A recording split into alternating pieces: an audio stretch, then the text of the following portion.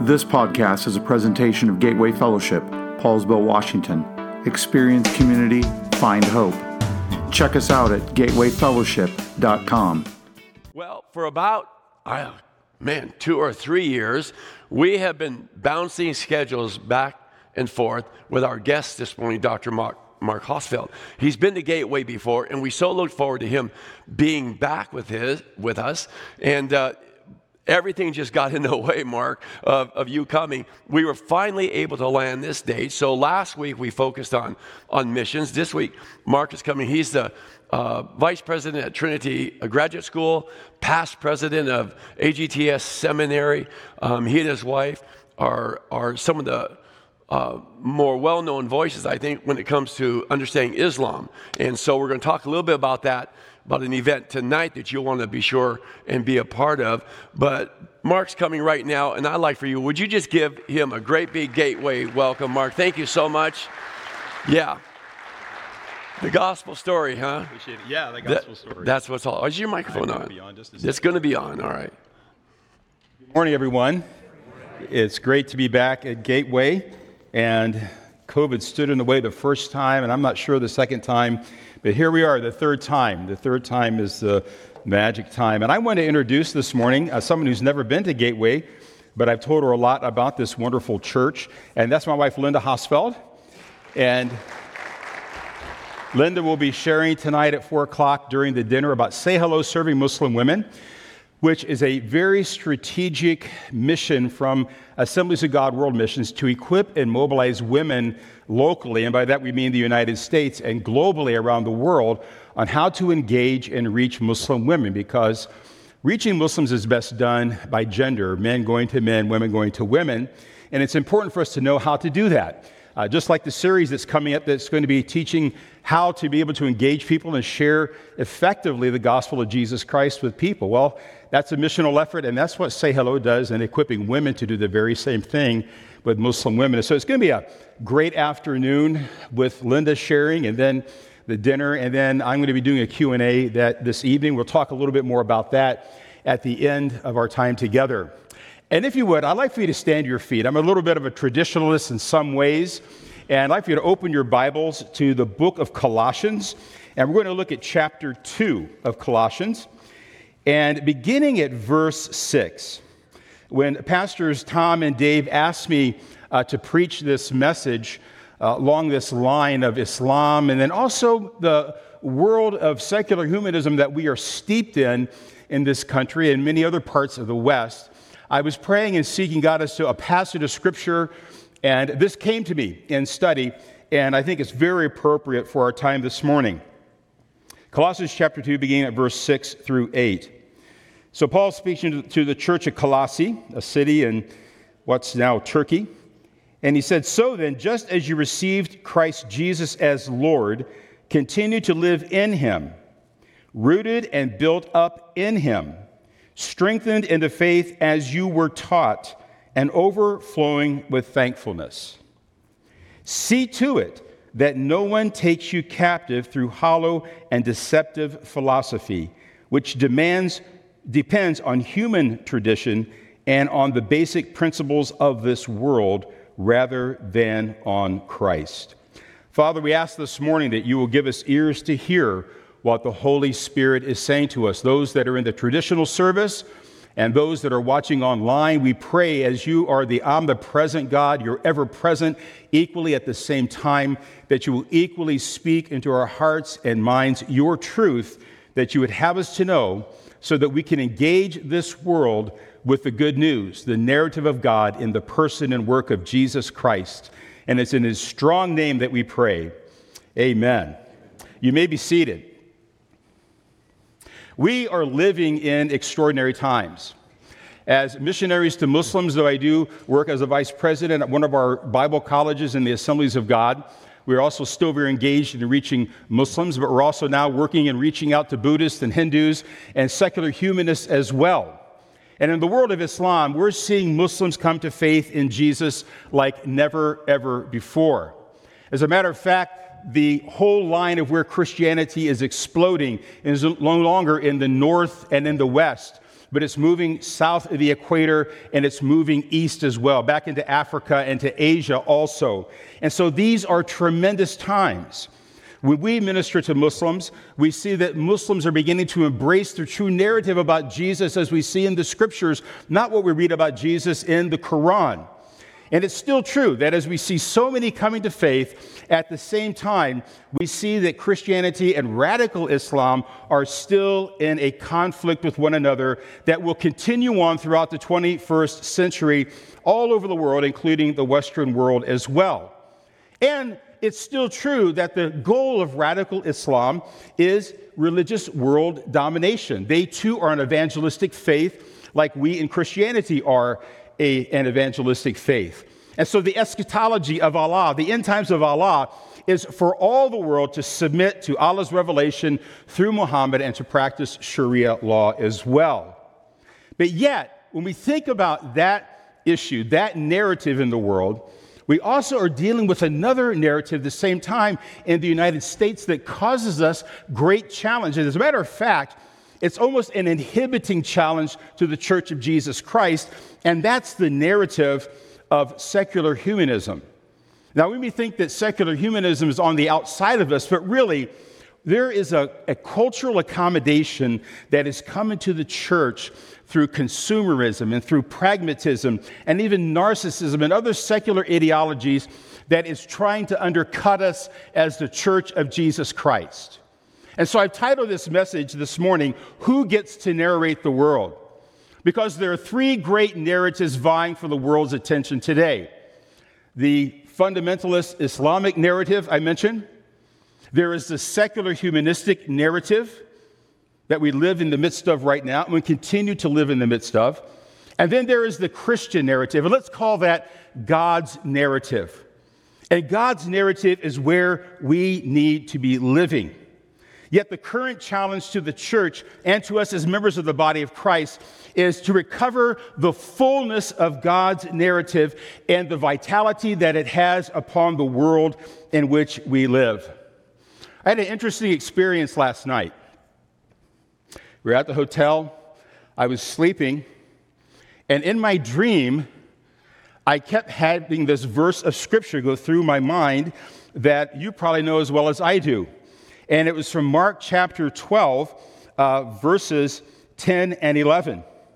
And it simply says, "Haven't you read this scripture?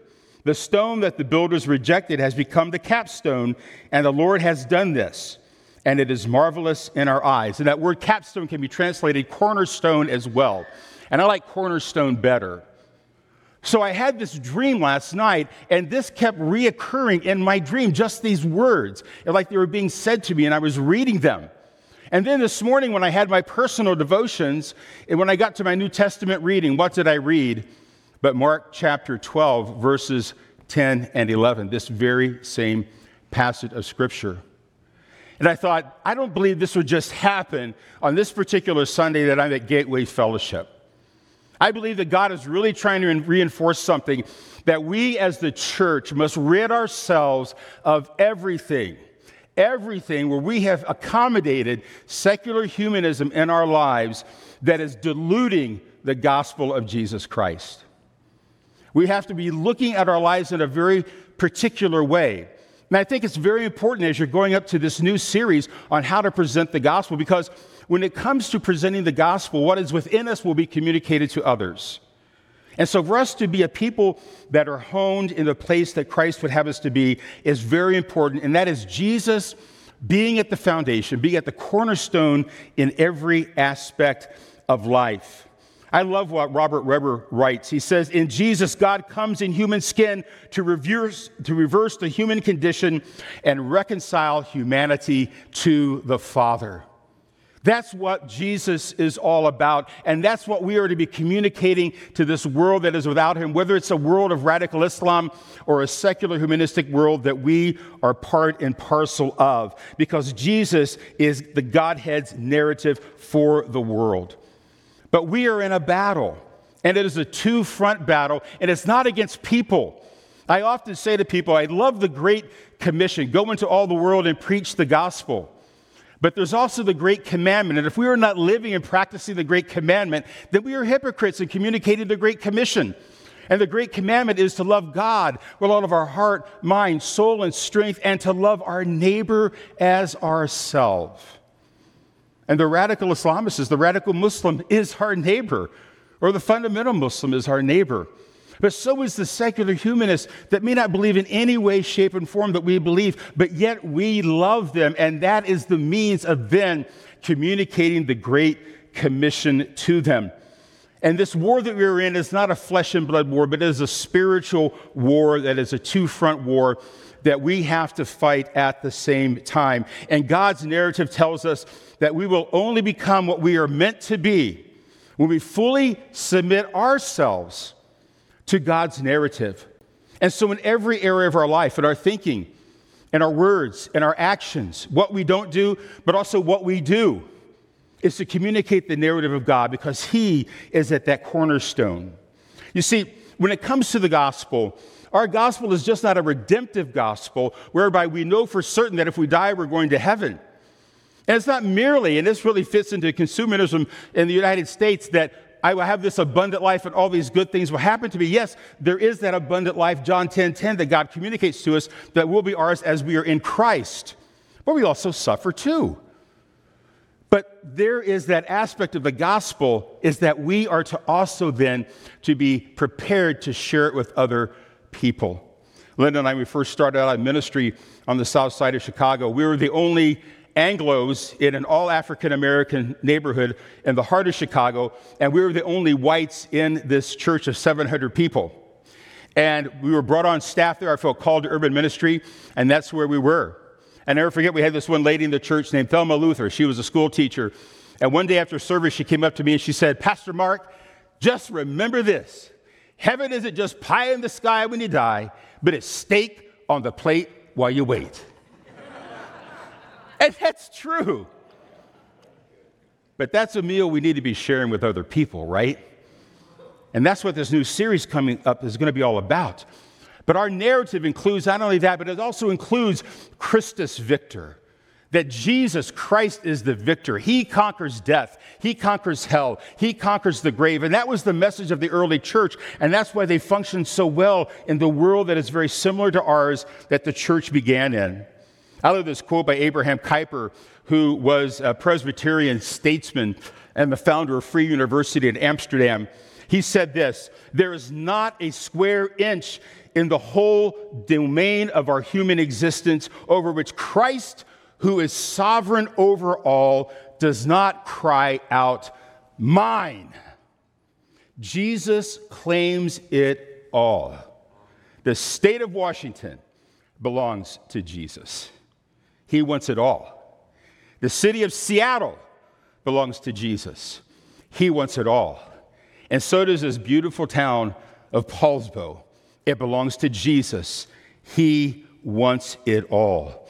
And so when we think about what Christ has done and what Christ is doing, He is wanting us not only to cherish the goodness of His salvation and what we have in and through Him and the abundance that comes from that, but yet He wants us to have an over-the-horizon vision where we begin to see as He sees the world, and He wants us to ready ourselves and to rid ourselves of any and all things that would hinder us from being the heralds He would have us to be.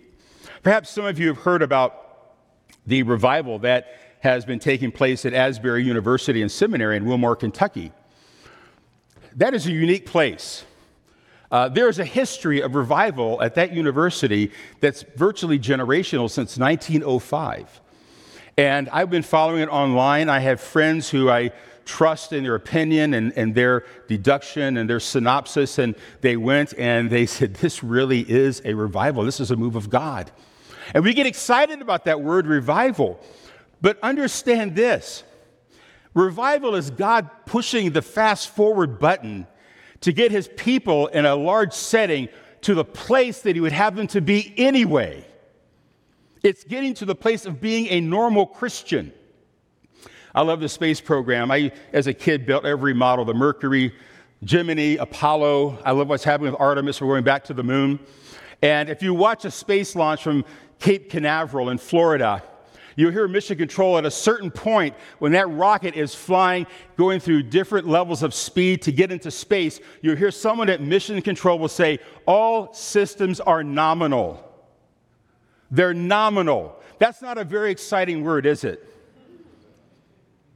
But if you're riding on the top of that rocket, that means everything's functioning the way it's supposed to function. And that's why in the kingdom, revival brings us back to a place of being nominal. Sometimes you say, oh, he's a nominal Christian, he isn't serious. Really, that's a compliment, if you actually understand the word, because we're functioning the way that we're supposed to function.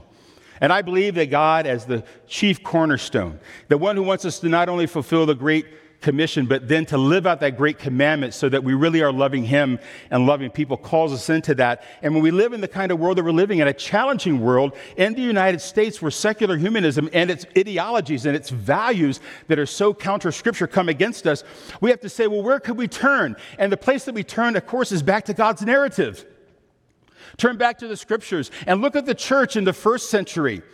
Look at the church in the first 3 centuries. Do you know that we functioned and grew and we turned an empire upside down and we didn't have one church facility because we met in homes? But yet we were getting into every fabric of Greco-Roman society. And not only that, into Jewish society as well. Remember this when you read the Gospels and you read the book of Acts and the epistles of Paul, Peter, and John, that the early church in the first century was birthed in a monotheistic fundamentalist context. Judaism at that time was finally doing what God wanted it to do, and that was to go into various places and to plant synagogues, to spread the truth of God. And so when you find Jews in various places in the Greco-Roman world, and they were spreading to the east as well, it's that they found not because people were just moving to a different place to live, but they were actually going to plant synagogues to spread the truth of God. So that's why Paul had all these different synagogues to go to in the Greco-Roman world. But yet it was at its fundamentalist pitch of its highest order at that particular time. And so it was birthed in a context of violence against the narrative of Jesus, though he was the fulfillment of the very message that these missionaries going out to proclaim the truth were rebelling against. And so it was birthed in that context. It was birthed in the Greco-Roman world, and the Greco-Roman world was very much in values and ideology like our world today when it came to philosophies and political ideologies, and especially the area of sex. That'll wake some of you up right now. I'm really glad that the Lord is led to say that, because right now, the greatest tension that we face is in the area of sex, identity, what a person can be, what they shouldn't be, and how much we should accept or tolerate, or what we should reject. This was happening in the first century. So what kind of lives did these early Christians live? How did they function in a world with moral decadence, philosophical relativism, and religious pluralism? How they live? We see it in the text of Scripture. And I believe God ordained it for them to live it out in such a way successfully and to grow the church so that we can turn back to the very same book and realize that we are not going through anything that any Christian at any age has not gone through themselves. They didn't have the technological advances that we have today, but when it comes to the moral values, they were facing the very same thing. And they, in that context, whether it was a religious fundamentalist context with Judaism, or it was the secular humanism living itself out in the philosophies and the values of the Greco-Roman world, we see how they handled it according to Scripture, and the church thrived. The church grew because they kept God's narrative at the very center. And so Christians had to forge their moral narrative in the context of an immoral society, a society very much like our own, if not worse. The worst insult you could call somebody in the Greco-Roman world was to call them a Corinthian. It was a vulgar term to call them Corinthians. Read the book of Corinthians and you'll find out why. So premarital sex between men and women was taken for granted. Adultery was commonplace, though frowned upon for women, but okay for men. Homosexuality was common and socially accepted. Sex was also a common expectation amongst certain religious cultic types of worship as well.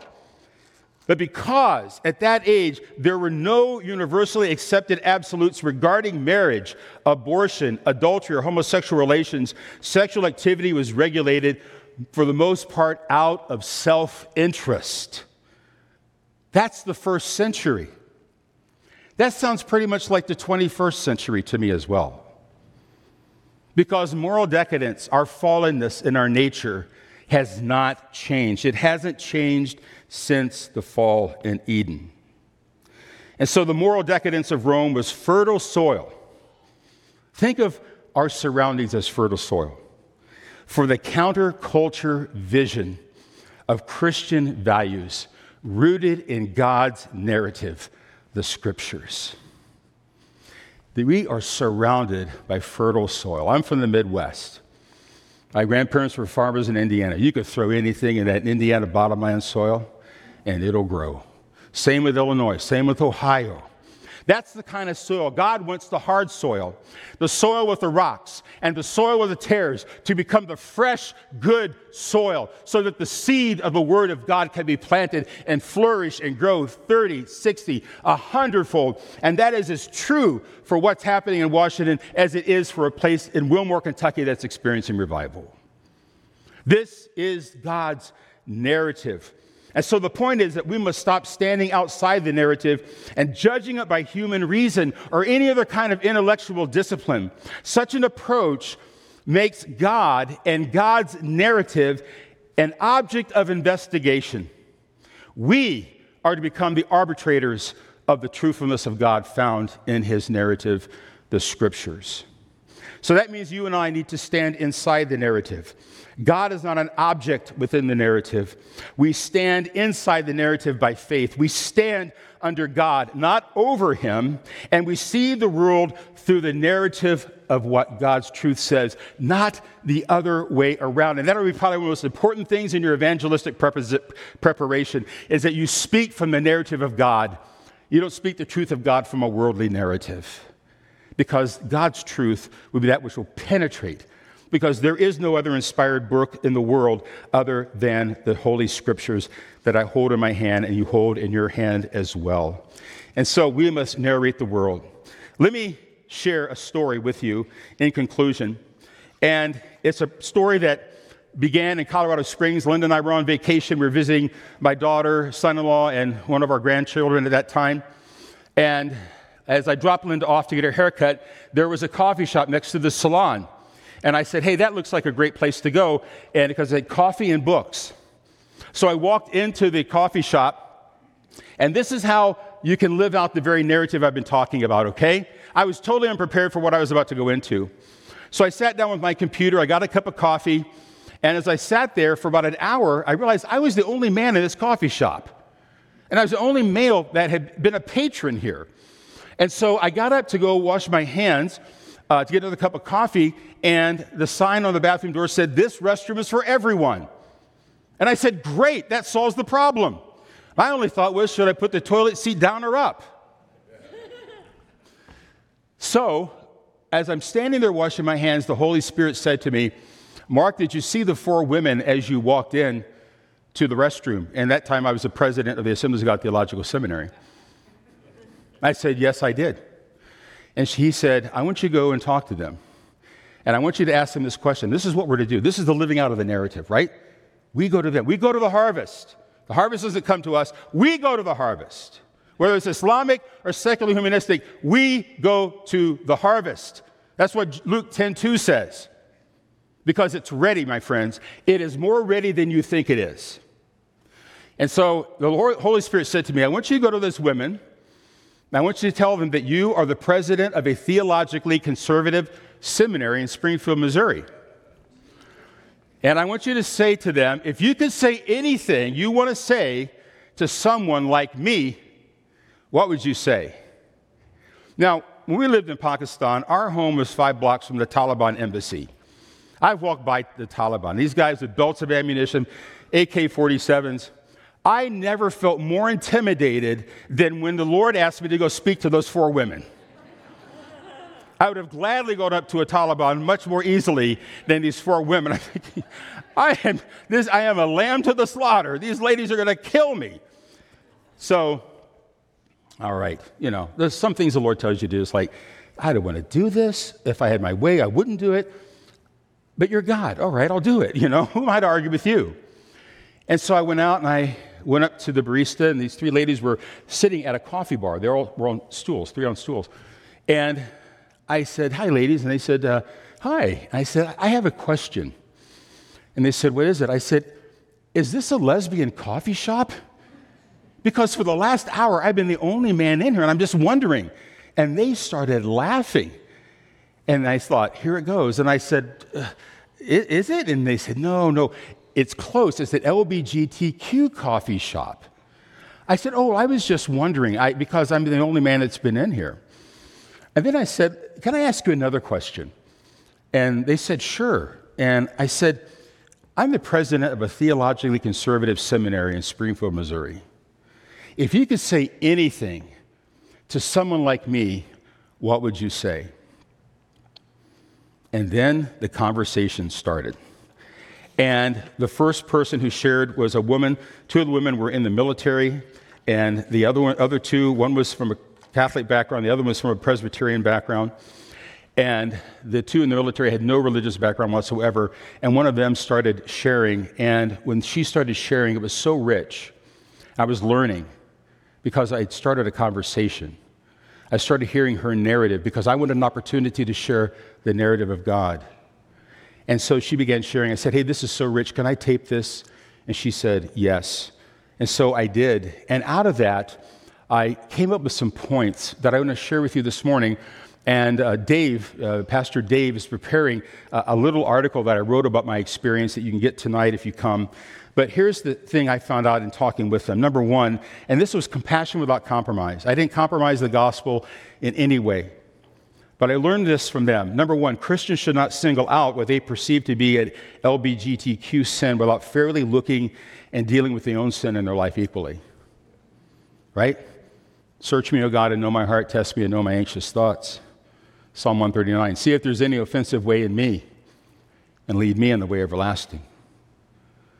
So I have to deal with my own sin. I have to deal with my own cultural accommodation, my own privatism towards Christianity, and my hidden sins, right? I have to deal with myself first. That's what they're saying. And it was a truth statement. Number two, deal with the sin in your own life before you speak harshly about, she said harshly, they said harshly, about what you perceive to be LGBTQ sin. Number three, listen to us. And this is, I put in parentheses, each person felt that me being there that day and initiating the conversation was not only good, but they believed that God led me there to talk to them.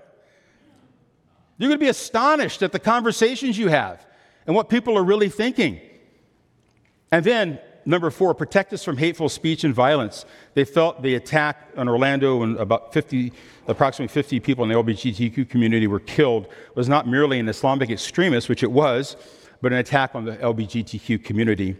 And then lastly, number five, in essence, they all said, love us by words and actions. That's how we get a voice.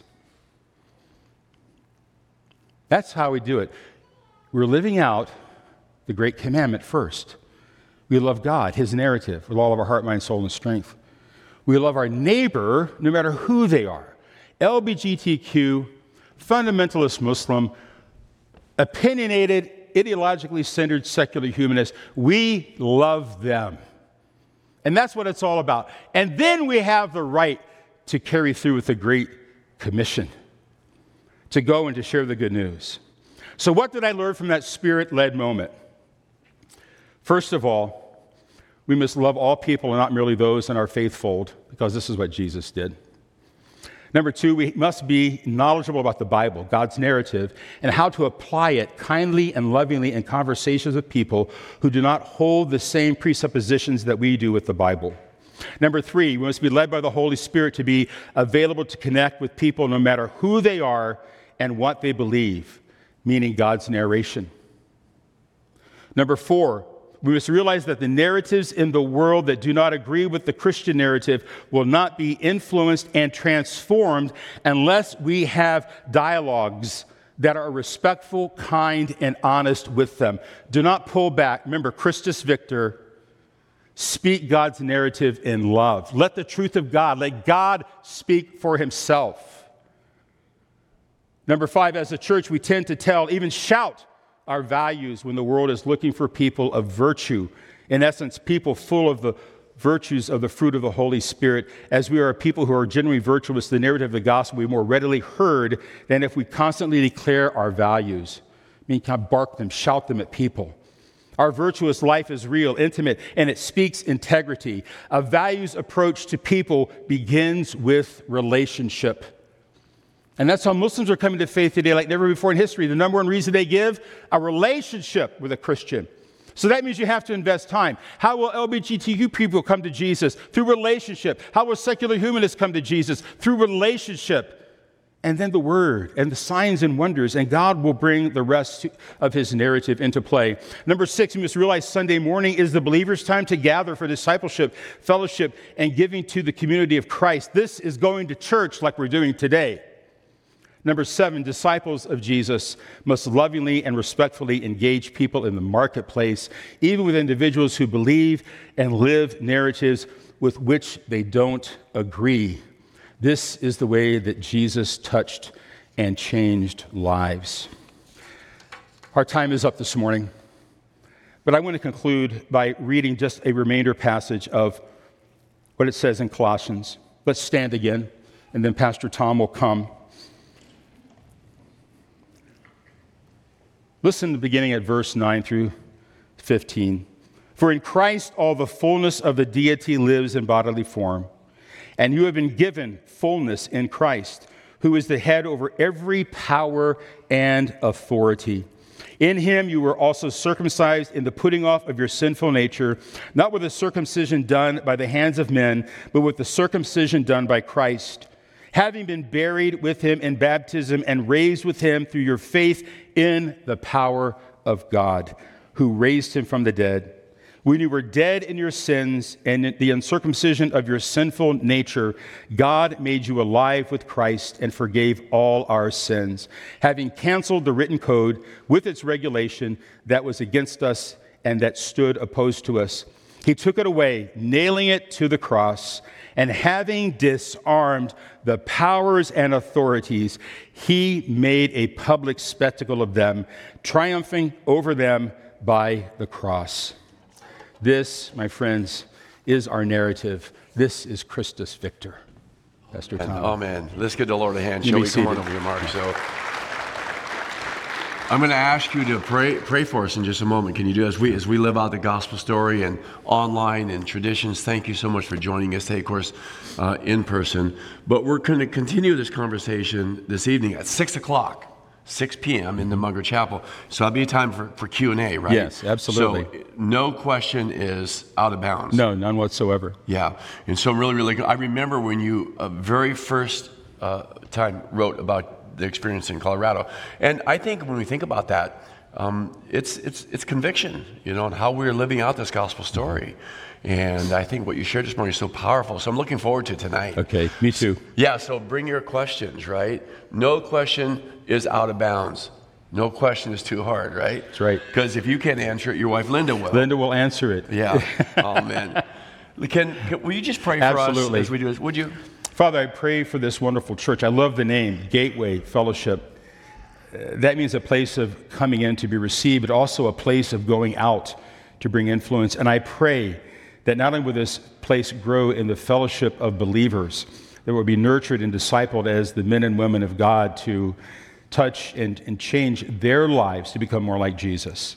But Lord, then to be sent out through the Gateway to influence Paulsbo, this county, and this great state. And so, Lord, in Jesus' strong name, let us narrate your word, your truth. Lord, let us be the ones who share with the world the narration that you want the world to hear in this age of rivals. This we pray, and we pray with confidence knowing that you will bring fruit, for it's your word, it's your will. In Jesus' name, amen. And everyone said, amen. Hey, make a friend as you leave. Thank you so much. See many of you tonight at 6 p.m.